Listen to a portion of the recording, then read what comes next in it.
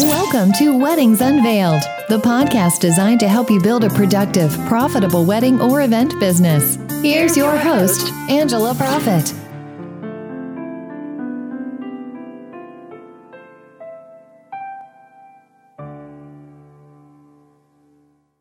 Hi, y'all. It's Angela Profit, your event and productivity therapist, coming to you from the heart of Music City in Nashville, Tennessee. Thank you so much for tuning in to this episode of Weddings Unveiled, professional tips and secrets on wedding planning and event design, where we take you behind the scenes of our past experiences in the event industry, what we have learned from them, and how they have made us stronger. This podcast will help you grow a productive and profitable business to launch you into success within the hospitality industry. Today, I'm joined by the best communications and event consultant in the business, Allison Burry. Hey everybody, thank you so much for having me, Angela. I'm so excited to share some of our past experiences together. We've definitely been through some unique situations over the years. What are we discussing today?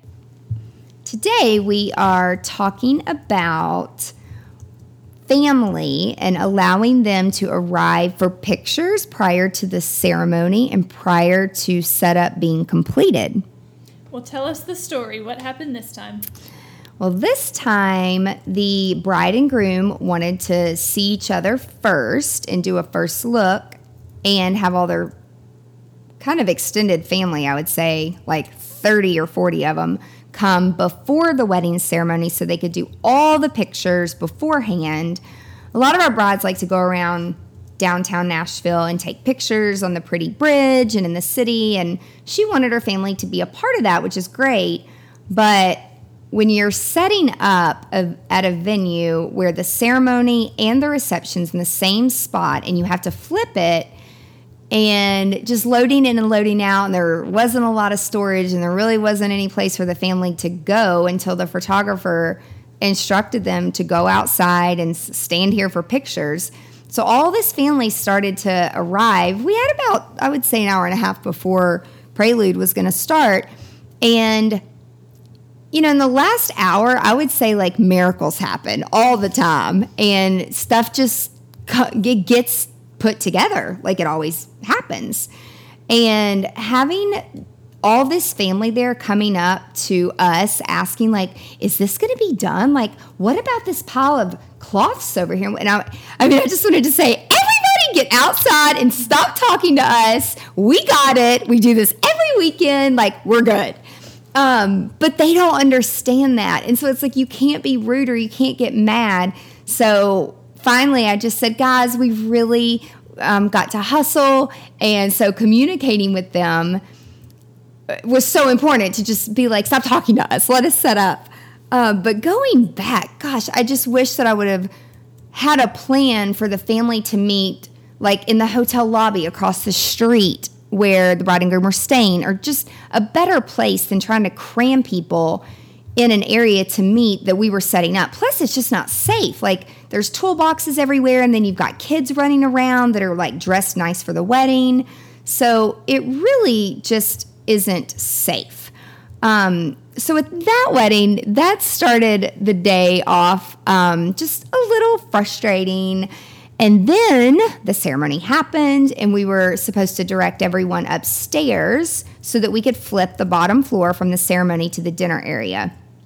And so we successfully did that. The flip was a little shaky. We had guests that would not go upstairs, so they were downstairs. In fact, one of the guests was walking and got their foot caught in a drape, and the whole drape and upright completely fell over. And at this point, we were almost done with the flip, and my drape vendors had left, so I had to call them back, and they had to pull the ladder back out. It's just, guests don't understand, like, there is a reason for everything. If we're asking you to go upstairs to get out of our way, it is for safety purposes.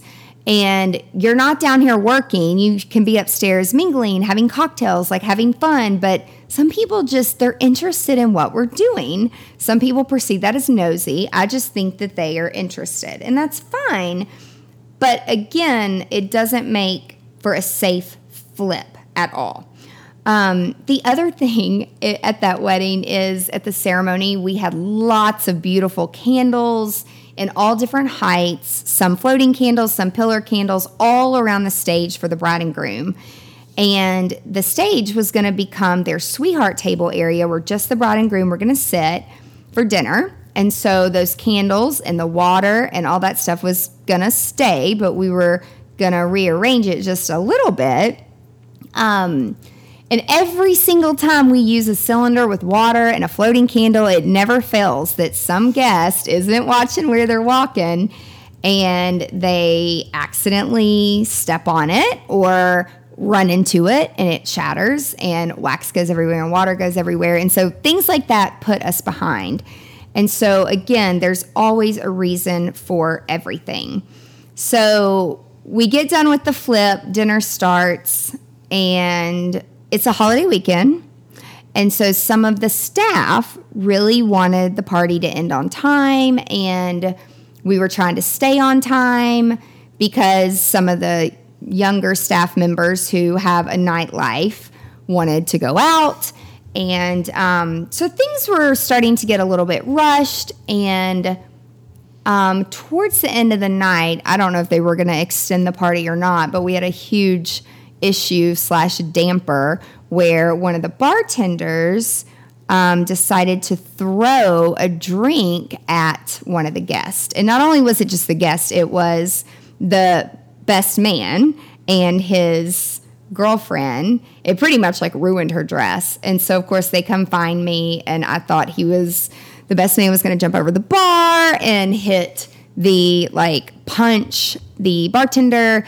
And then one of the caterers came over and said, I'm pretty sure that bartender is pretty trash. So I found out he had been drinking all night long behind the bar when he was supposed to be working, and he was like pre-gaming for the holiday weekend is what he had told her exactly. So we asked him to leave. Don't know how he got home. Didn't care. And then I told the best man and the girl that was with him in this beautiful, expensive-looking dress to please get me their clothes. I can have them dry cleaned and shipped to them. Like, what do you do in that situation, you know? And oh, buddy, they took me up on it. They definitely left their clothes. And then the venue owner talked with me on Monday about it, and come to find out, the bartender was one of her little family members. And so it's not like she could exactly fire him, but she did have to absorb some of the cost because the groom was extremely upset and it was very unprofessional. And, even after all that drinking, we still had a ton of alcohol left over at the end of the night that, we had to pack up and send home with the clients. So, there's a couple things that I learned from that wedding. Definitely. I'll never forget when we were making her alcohol order, she was very adamant on how big of beer drinkers her family was.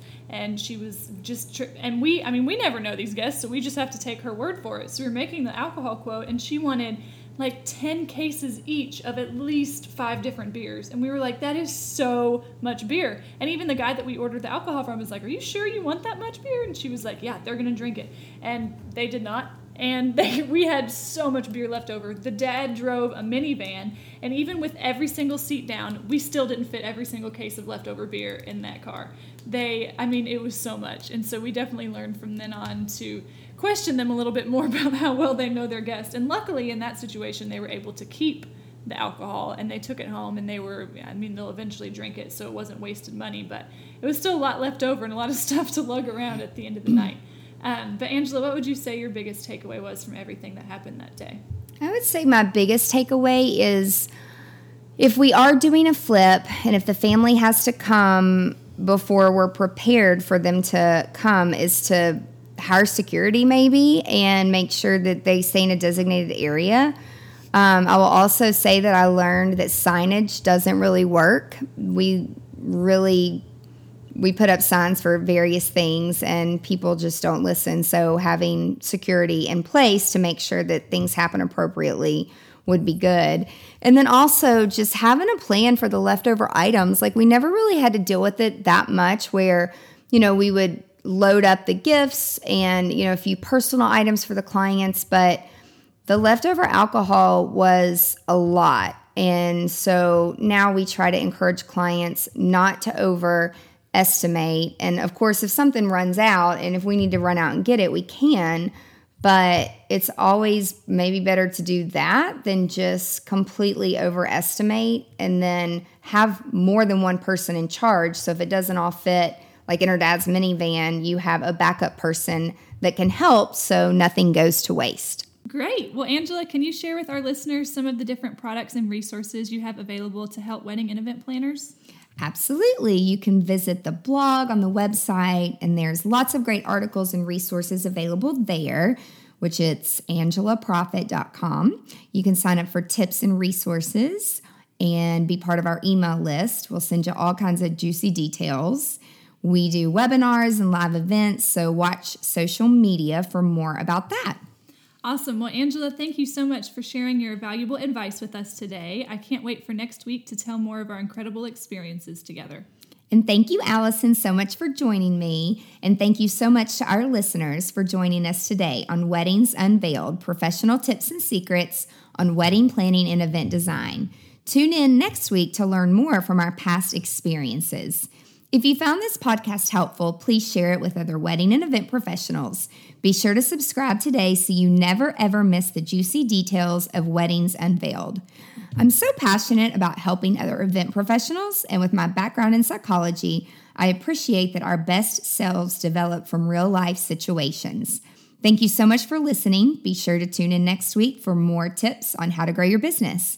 And if you have a question or an unresolved issue that you want guidance on, connect with us on angelaprofit.com. For more valuable resources, again, visit the website. And until next time, remember to stay productive and profitable.